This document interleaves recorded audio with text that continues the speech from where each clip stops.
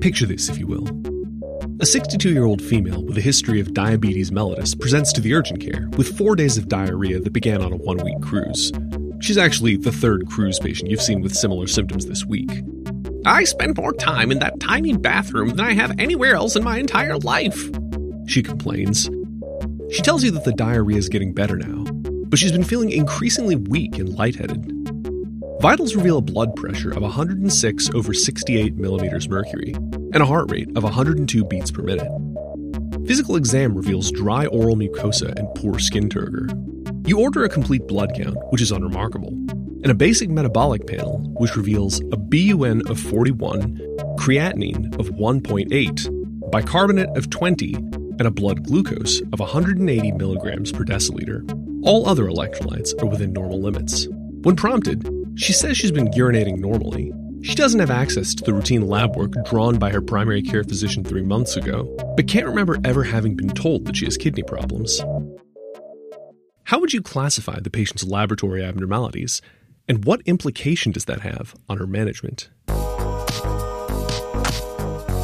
And welcome to Audio Bricks. I'm Arjun Iyer, bringing topics from nephrology from our bricks to your ears.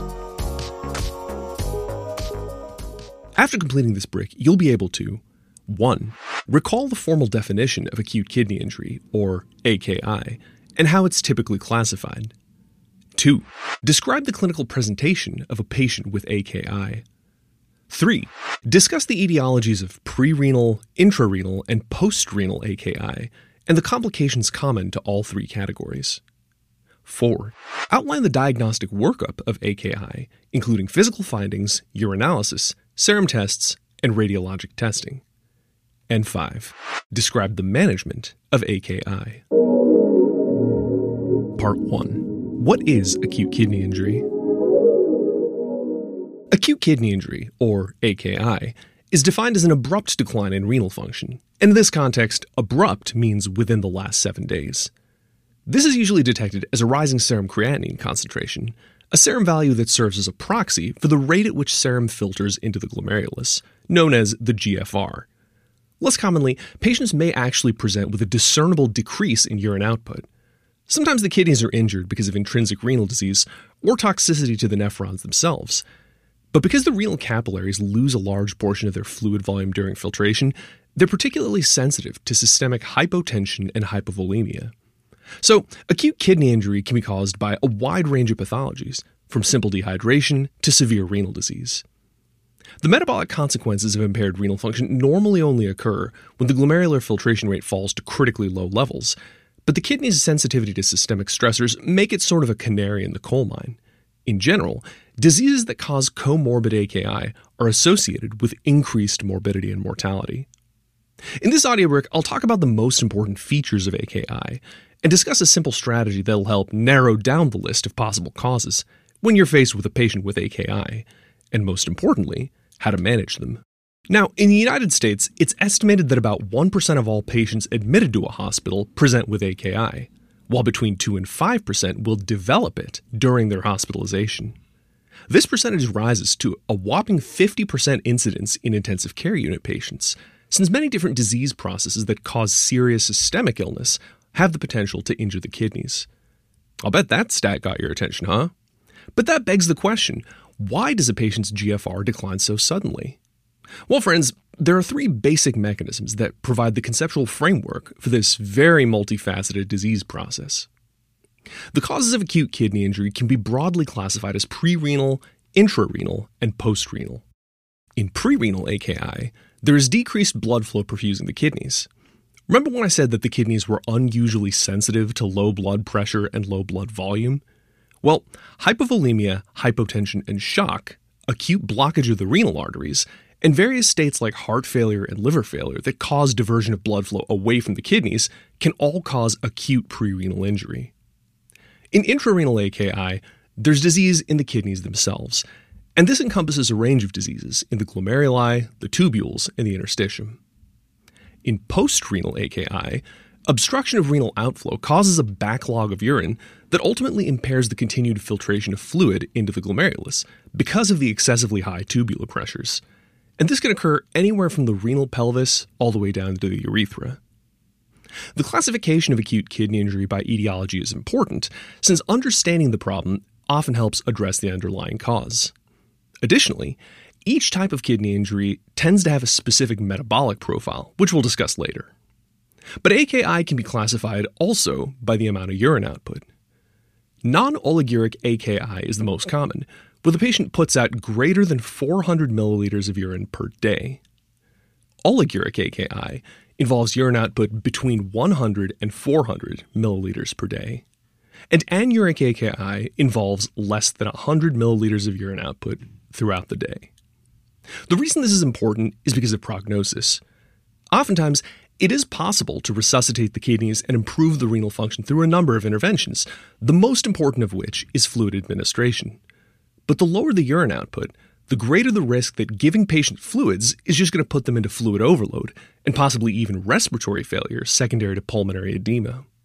Moreover, these patients are at higher risk for developing hyperkalemia, the most life-threatening complication of acute kidney injury. All right, pop quiz time. How might an enlarged prostate gland cause AKI?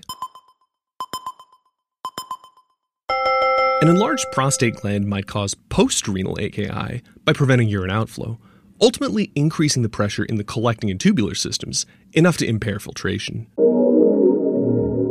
Part 2. How do patients with AKI present?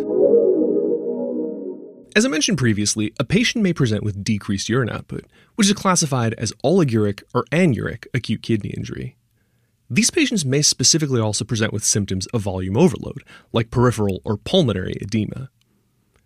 If AKI persists and the GFR drops below around 15, patients may develop uremic symptoms specific to kidney failure, such as confusion secondary to uremic encephalopathy, chest pain secondary to uremic pericarditis, or nausea. The most lethal consequence of critically decreased GFR is hyperkalemia, which itself is usually asymptomatic, but can lead to abrupt arrhythmias and even cardiac arrest. But as a general rule, the rise in serum creatinine that can define AKI is, in and of itself, entirely asymptomatic. It's usually discovered in blood work being done to look for other conditions. Oftentimes, these patients will have symptoms at presentation that relate to the underlying cause of their AKI. For example, a patient may present with vomiting and diarrhea from gastroenteritis that leads to prerenal AKI secondary to hypovolemia. Or, a patient may present with persistent flank pain secondary to kidney stones that eventually leads to postrenal AKI secondary to obstructive uropathy. Part 3. What is the pathophysiology of AKI? We talked about the three main categories of AKI based on etiology. Remind me what those are again? Prerenal, intrarenal, and postrenal, depending on whether the underlying cause is diminished blood flow, damage to the cells of the nephron, or downstream obstruction of the urinary system. Now, we're going to dive into each one of these in a bit more detail. Prerenal AKI is due to decreased perfusion of the kidneys, and like I mentioned earlier, the kidney is unusually sensitive to hypotension and hypovolemia. Which is unfortunate, because unlike the GI tract or the skin, for example, the kidneys can't just take a break and not filter serum or make pee. I mean, they control the blood chemistry after all, and that ain't no 9-to-5 job. But despite autoregulatory mechanisms that attempt to preserve filtration, the kidneys are often one of the first organs to suffer functionally during a state of hypoperfusion.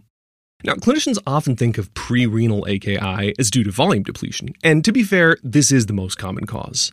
In that case, it can be quickly corrected with volume repletion. But elevated venous pressures, like in congestive heart failure, can also decrease blood flow through the kidneys. And though edematous states like cirrhosis are often classified as hypervolemic, the intravascular volume is usually low. And both states can lead to prerenal AKI. So without further ado, let's map out the categories of things that can cause prerenal AKI. First, the kidney is particularly sensitive to hypovolemia, which includes dehydration, gastrointestinal losses through vomiting and diarrhea, and hemorrhage.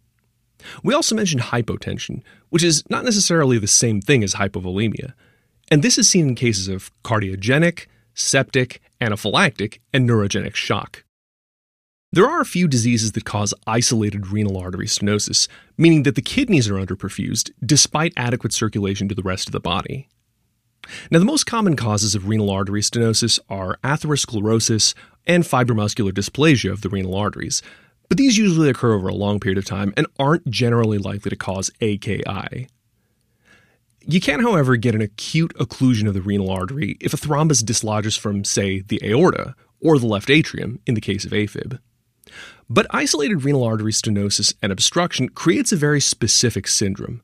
See, unlike many other etiologies of prerenal AKI, this is associated with hypertension rather than hypotension, because the kidneys, upon sensing the low perfusion, upregulate the entire renin-angiotensin-aldosterone system, because those little bean-shaped idiots assume that if they're not getting enough blood flow, nobody is.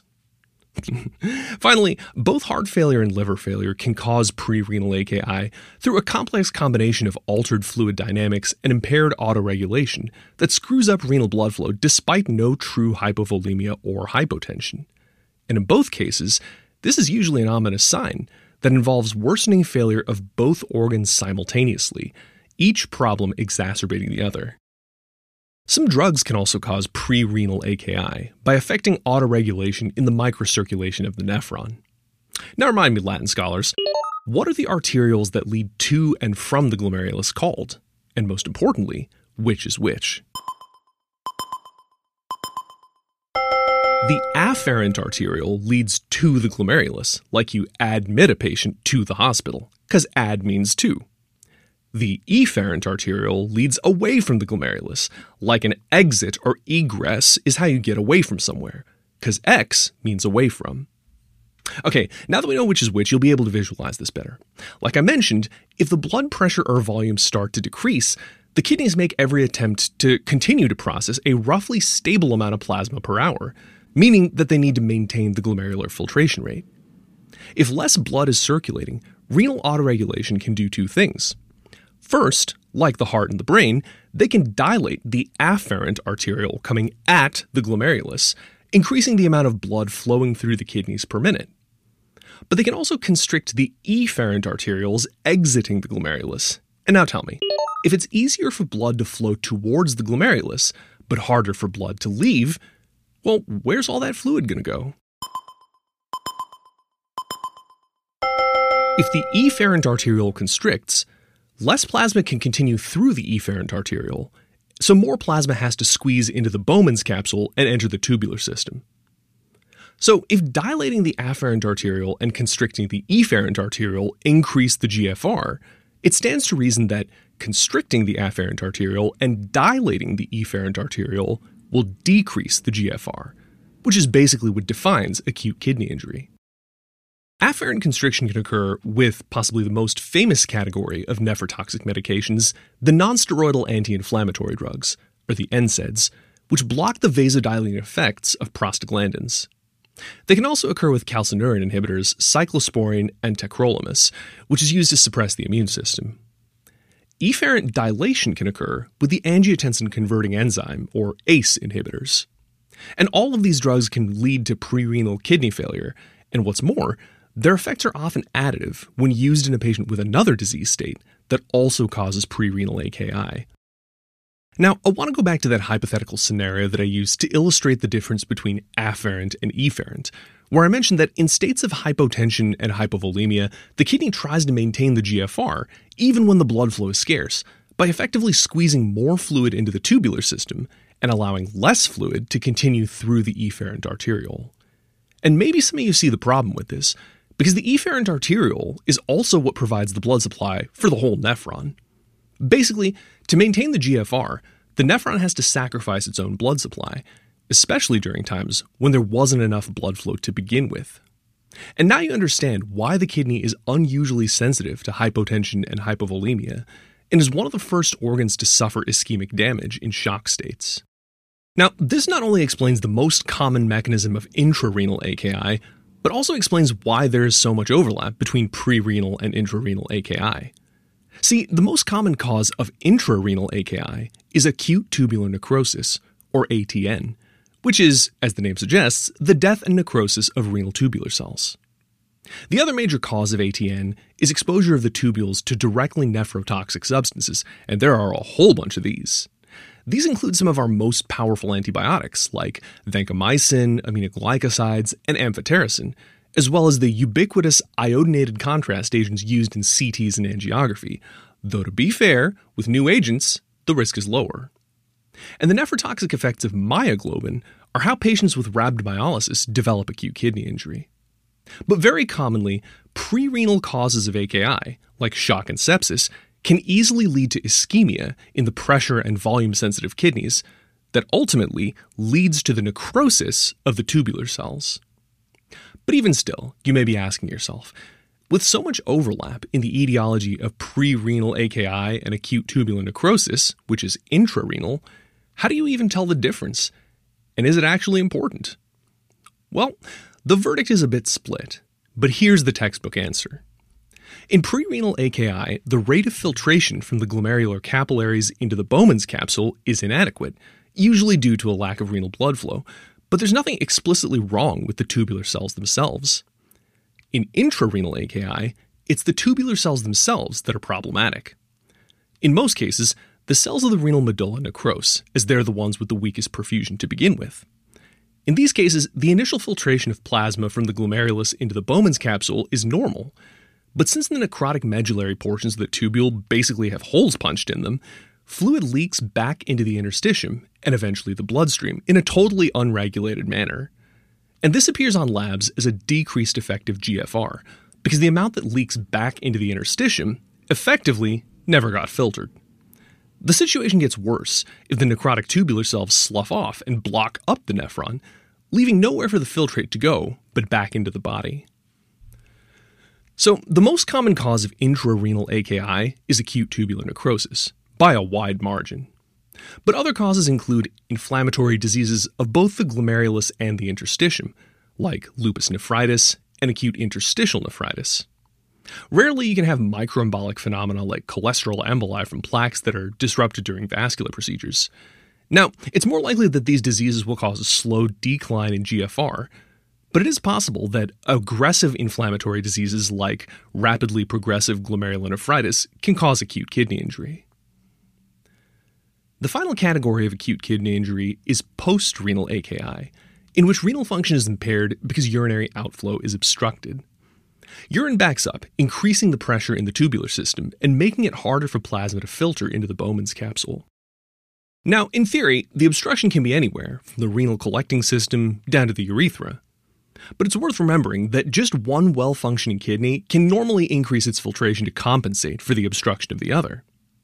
So, obstructions of the upper urinary tract, basically the renal collecting system and the ureters, are less likely to cause significant impairment to renal function than obstructions from the bladder to the distal urethra, or the lower urinary tract, because those block outflow from both kidneys rather than just one.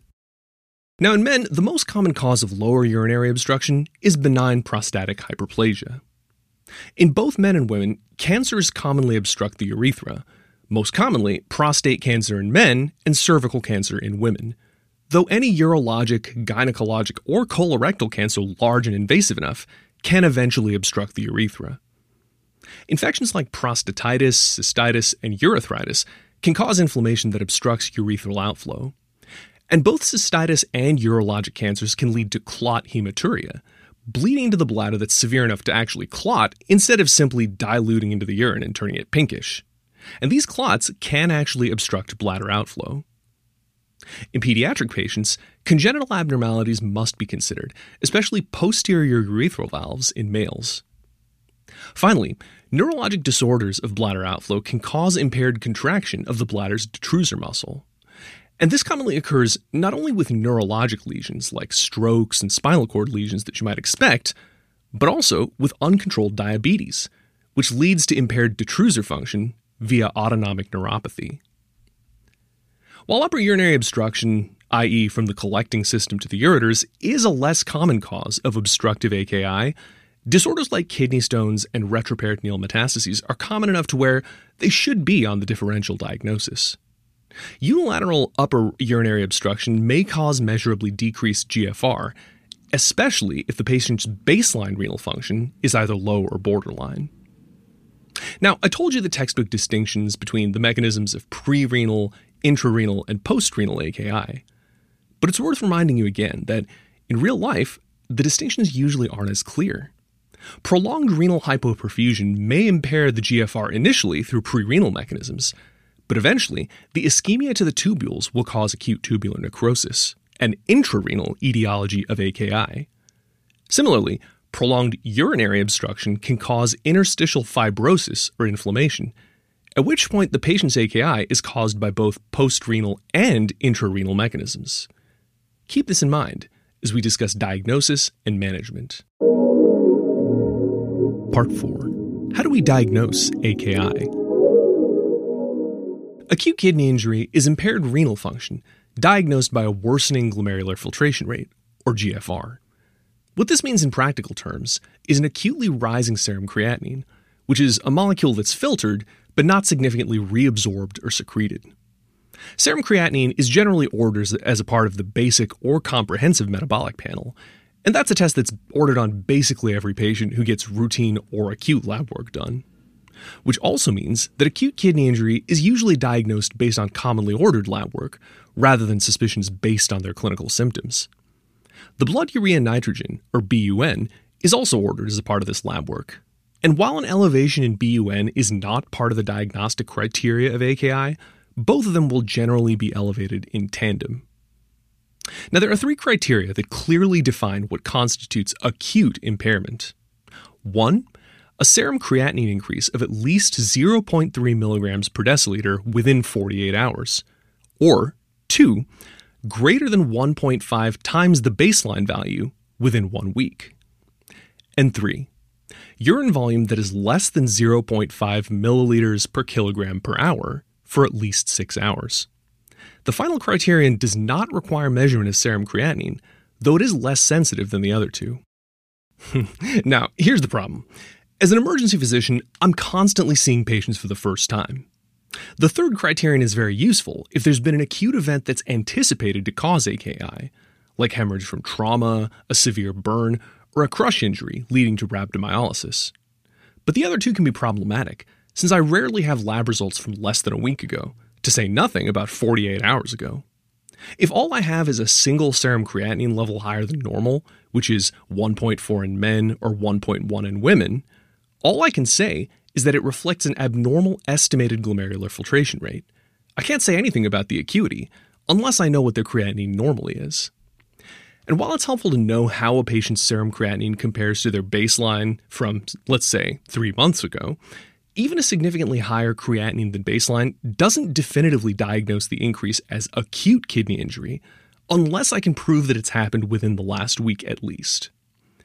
The decline in kidney function may be chronic or subacute, depending on how long ago the most recent labs were drawn. And I'm not the only one with this problem, by the way. Available comparison labs are also rarely recent enough to diagnose AKI in the outpatient setting, especially when you consider that even patients with medical comorbidities only get labs drawn a few times a year. So these criteria are most useful during a hospital admission, where daily labs are generally obtained. If you work in the emergency department or the outpatient setting, the diagnosis of acute kidney injury is generally presumptive, which is fancy medicalese for a guess, because you don't actually have enough information to make the diagnosis conclusively. But an important part of this is clinical context. If a patient has an acute illness within the last 48 hours to a week that is known to cause renal hypoperfusion, or had a known nephrotoxic exposure, it's more likely that a high serum creatinine actually represents AKI. The main diagnostic dilemma occurs when trying to distinguish acute from chronic kidney disease, and it's important because acute kidney injury is potentially reversible and therefore warrants a more aggressive workup and treatment. When you have no prior laboratory data, as I often don't, discovering a high serum creatinine without a convincing clinical explanation for AKI can be problematic.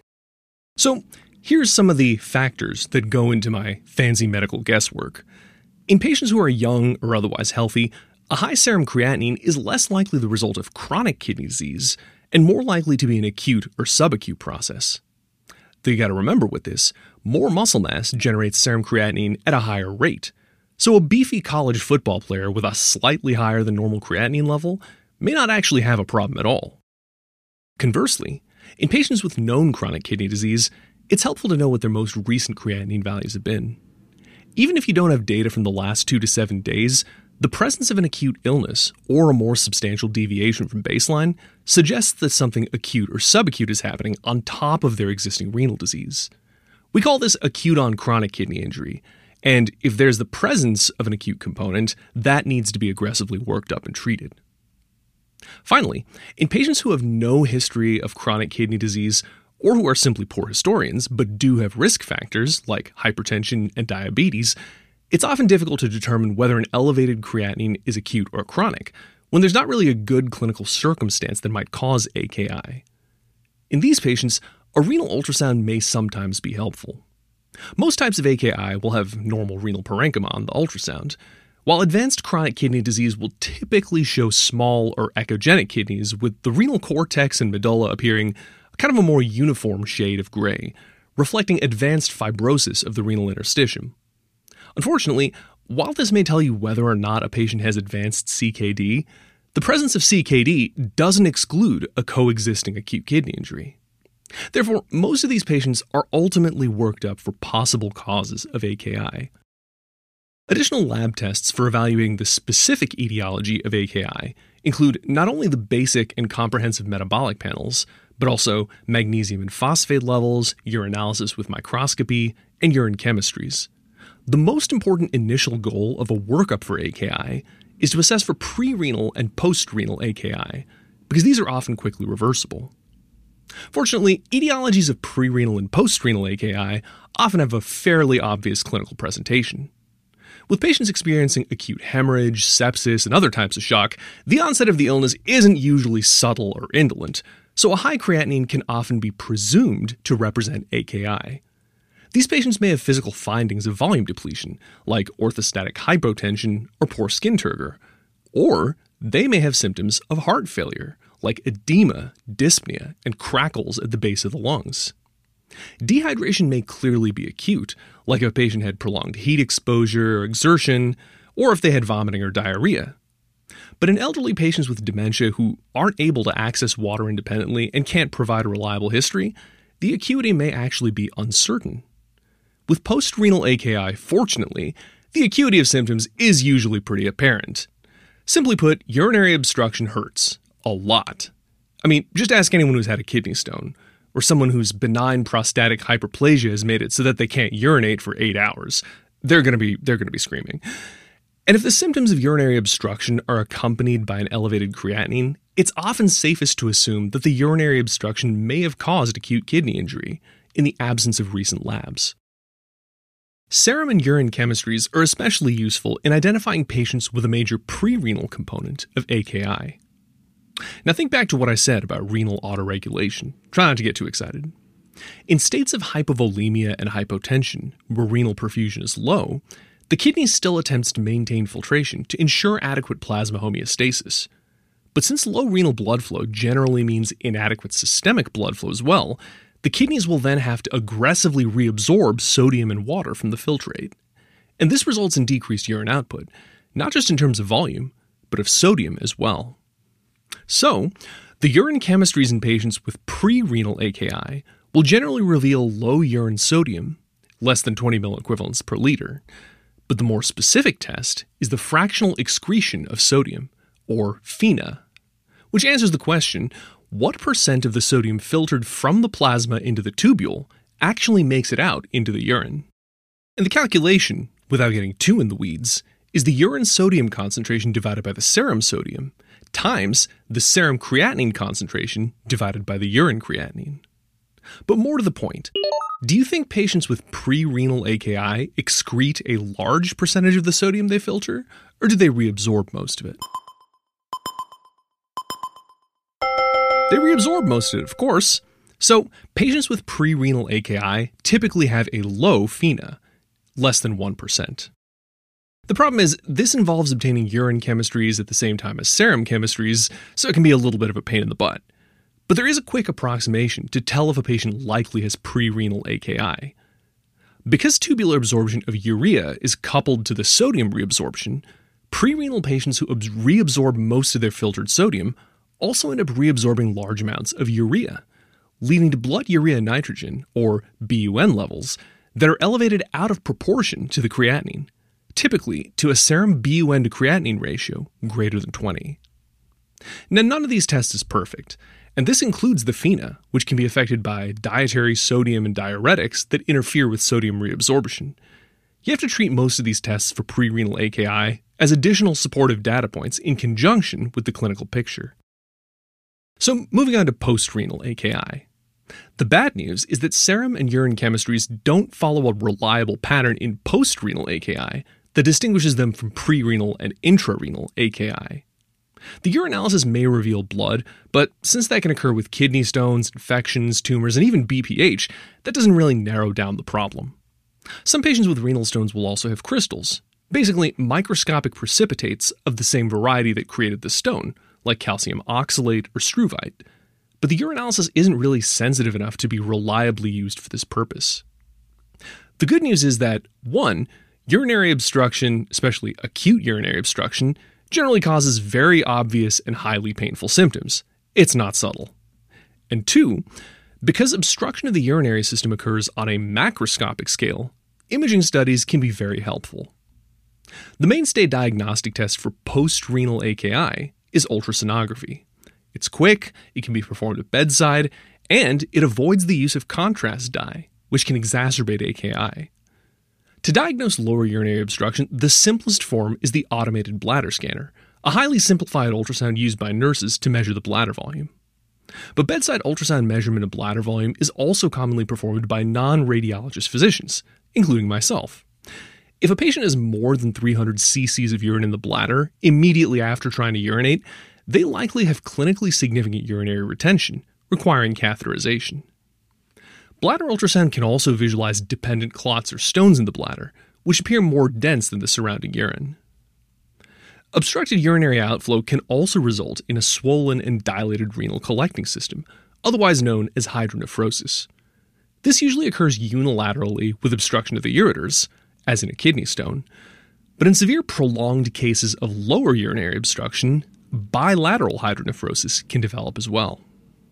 On ultrasound, urine appears dark black, like all other simple fluid, and the dilated renal pelvis and calyces sort of look like a black bear paw stomping on the gray kidney. Except, instead of bear fingers, it's pee.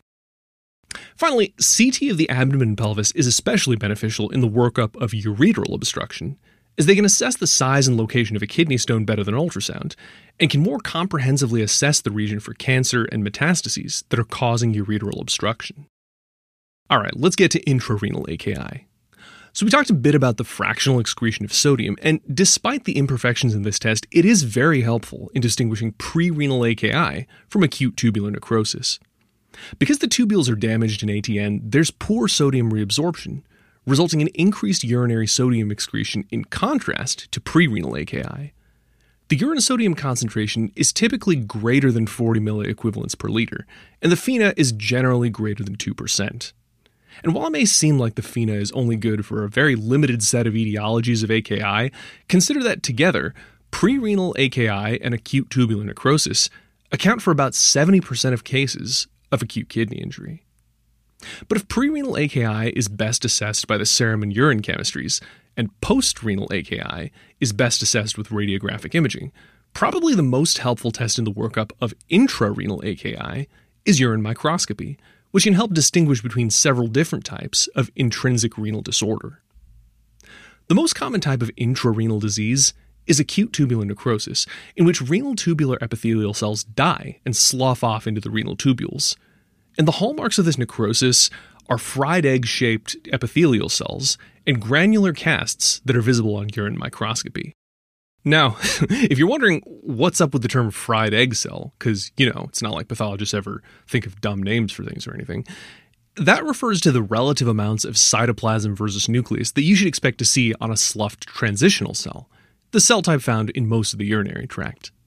It should be roughly the same size as the ratio of yolk to white that you see when you're frying an egg.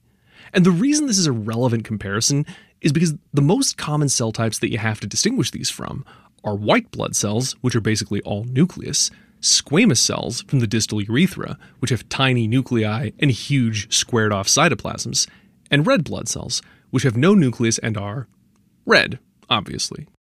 But when debris accumulates in the crowded renal tubules, sloughed cells, bits of cells, etc., they form casts, microscopic cylindrical structures that always imply pathology in the renal interstitium itself. In acute tubular necrosis, the sloughed epithelial cells form these coarsely granular, muddy brown casts. In contrast, urine microscopy in acute interstitial nephritis may show increased white blood cells and white cell casts, secondary to the inflammation that basically defines the disease. The white blood cell casts are clear instead of muddy brown, and sometimes actually will have distinguishable white blood cells embedded within them.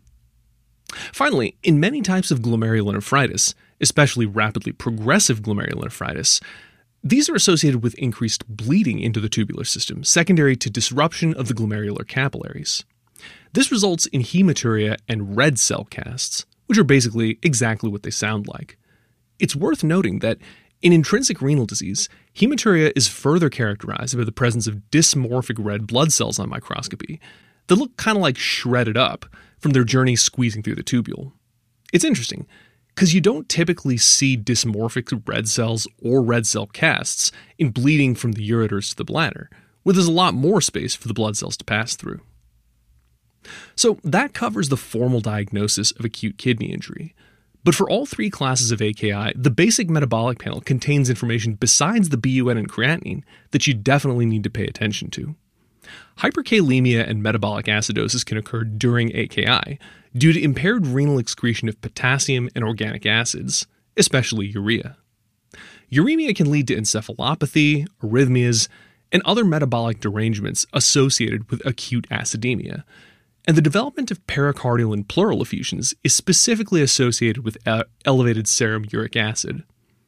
Hyperkalemia is the most feared metabolic abnormality in both acute kidney injury and chronic kidney disease for the abruptly lethal cardiac arrhythmias it causes, often with very few prodromal warning signs.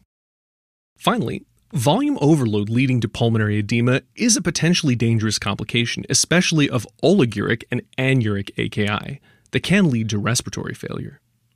And while bilateral airspace opacities, cardiomegaly on chest X-ray, or an elevated BNP will provide supportive diagnostic evidence of volume overload, your assessment and treatment should be guided by your clinical evaluation of a patient's respiratory distress and oxygen saturation.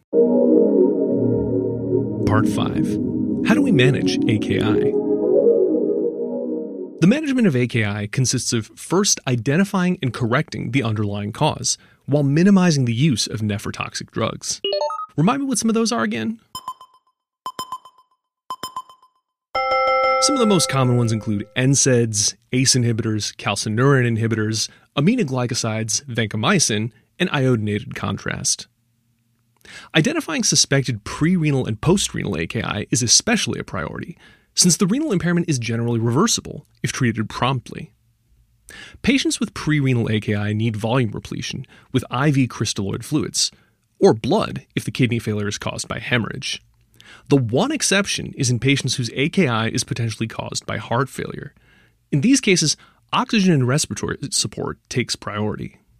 The cardiac preload should be brought closer to the heart's ability to tolerate preload, primarily with nitroglycerin if the patient's blood pressure can tolerate it, and primarily with inotropic agents like dobutamine if a patient is approaching cardiogenic shock. Diuretics will be commonly required in patients with heart failure, though this does risk exacerbating the AKI. Patients with post-renal AKI typically require mechanical removal or bypass of the urinary obstruction. In most cases, this is as simple as a Foley catheter, since the most common cause of post-renal AKI is obstruction of the urethra or the bladder outlet. In cases of severe anatomic distortion of the urethra, like with cancer, suprapubic catheterization allows relief of the obstruction that actually bypasses the urethra. Now, obstruction of the ureters can be relieved, especially a kidney stone. It can either be done with shockwave lithotripsy to break up the stone, and/or cystoscopic basket removal. More commonly, though, a ureteral obstruction is simply bypassed, either with a stent that runs through the ureter from the renal pelvis to the bladder, or with a percutaneous nephrostomy tube inserted through the muscles of the back into the renal pelvis under image guidance. It's important to remember that the initial diagnosis of acute kidney injury is usually presumptive, since laboratory data from the last week is unavailable in most clinical settings. However, the suspicion of pre-renal or post-renal acute kidney injury is supported if treating the underlying cause leads to improvement in kidney function over the next days.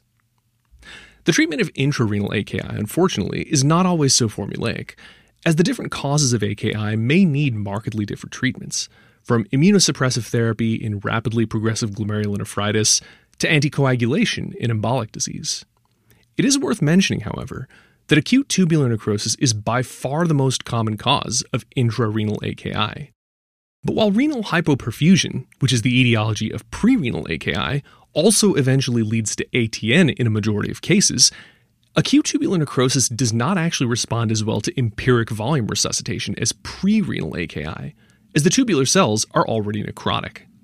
The key in patients suspected to have ATN rather than prerenal AKI is to optimize rather than empirically augment the patient's volume status, which requires a combination of clinical assessment and diagnostic testing. And remind me again, what chemistry values distinguish prerenal AKI from ATN? Urinary sodium less than 20 suggests prerenal AKI, greater than 40 suggests ATN. And the fractional excretion of sodium, or FeNA, is generally less than 1% in prerenal AKI and greater than 2% in ATN. But regardless of cause, patients who do not respond to these initial treatments and who remain oliguric are first treated conservatively with low potassium diets and controlled fluid administration. Diuretics need to be used with caution, as they can actually worsen prerenal AKI, so these should be reserved for patients with clear volume overload, especially pulmonary edema. Last point on management. While acute kidney injury can frequently resolve with treatment, there are metabolic abnormalities caused by AKI that need to be fixed immediately and can't wait for the kidney function to just slowly recover. Specifically, metabolic acidosis with a pH less than 7.1, hyperkalemia greater than 6.5 milliequivalents per deciliter, or refractory to treatment, respiratory failure secondary to volume overload, and suspected uremic pericarditis or encephalopathy. These are all potentially life-threatening and require the initiation of emergent hemodialysis. And even though a lot of people think that dialysis is associated with permanent end-stage renal disease, a large central venous catheter can be used for temporary dialysis. That way, the life-threatening metabolic problem can be quickly fixed while the kidneys are still recovering.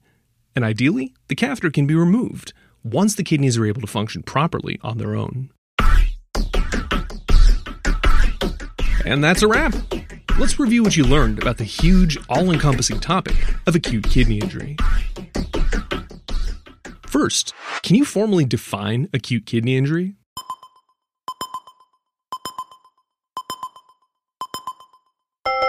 Acute kidney injury is an abrupt decline in renal function measured by either an acute drop in the glomerular filtration rate or the urine output. By definition, AKI is diagnosed when the serum creatinine rises by at least 0.3 milligrams per deciliter over 48 hours, or rises to at least 1.5 times the patient's baseline value within a week. In the very acute setting, AKI can also be defined by a urine output of less than 0.5 milliliters per kilogram per hour for at least 6 hours. In many practice settings outside of a hospital admission, however, labs from between 2 and 7 days prior are often not available, and the diagnosis must often be made presumptively. The diagnosis can be supported, then, if treatment of the supposed underlying cause results in an improvement of the estimated GFR. Second, what are 3 classifications of acute kidney injury by etiology?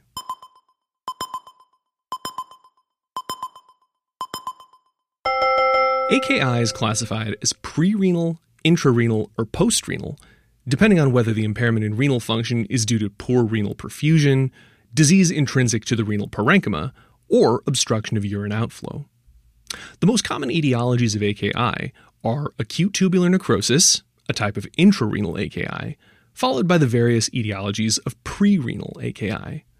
And in both cases, things like shock or sepsis that decrease the renal perfusion are the most common contributing factor, as the kidneys are unusually sensitive to hypoperfusion. Third, what diagnostic testing is most helpful in evaluating pre-renal versus intrarenal versus post-renal AKI?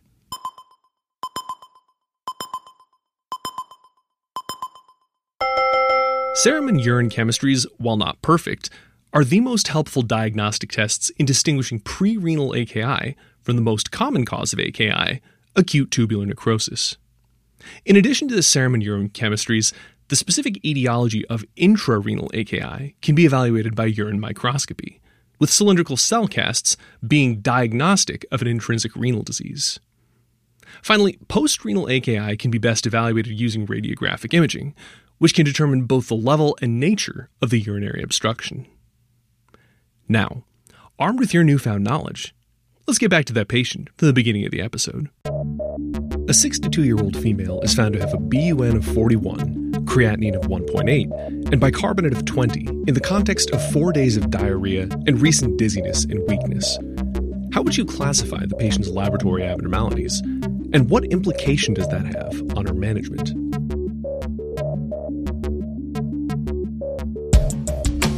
Your patient's creatinine of 1.8 is substantially higher than expected for a woman of her age, actually over 50% higher. And while you don't truly know how this compares to her usual serum creatinine, the higher than normal creatinine in the clinical context of an acute diarrheal illness and signs of dehydration make a strong case for pre-renal acute kidney injury, which is corroborated by the classic BUN to creatinine ratio greater than 20:1. The patient's mild metabolic acidosis is easily attributable to her elevated BUN, and you recognize that pre-renal AKI is very treatable if promptly addressed. So you administer 2 liters of IV normal saline to replete her intravascular volume with the goal of improving perfusion to her kidneys. Your patient feels much better, and you discharge her after instructing her to drink plenty of water. Despite mixed opinions from clinicians, you prescribe the antidiarrheal loperamide, reasoning that in this case, it's medically important to limit the water losses that cause the patient to suffer from end organ damage. Before you leave, you print out her labs and instruct her to see her primary care physician within the next 2 days for repeat lab work. He'll want to know what we found today, you tell her, and to see if we're on the right track with our treatment.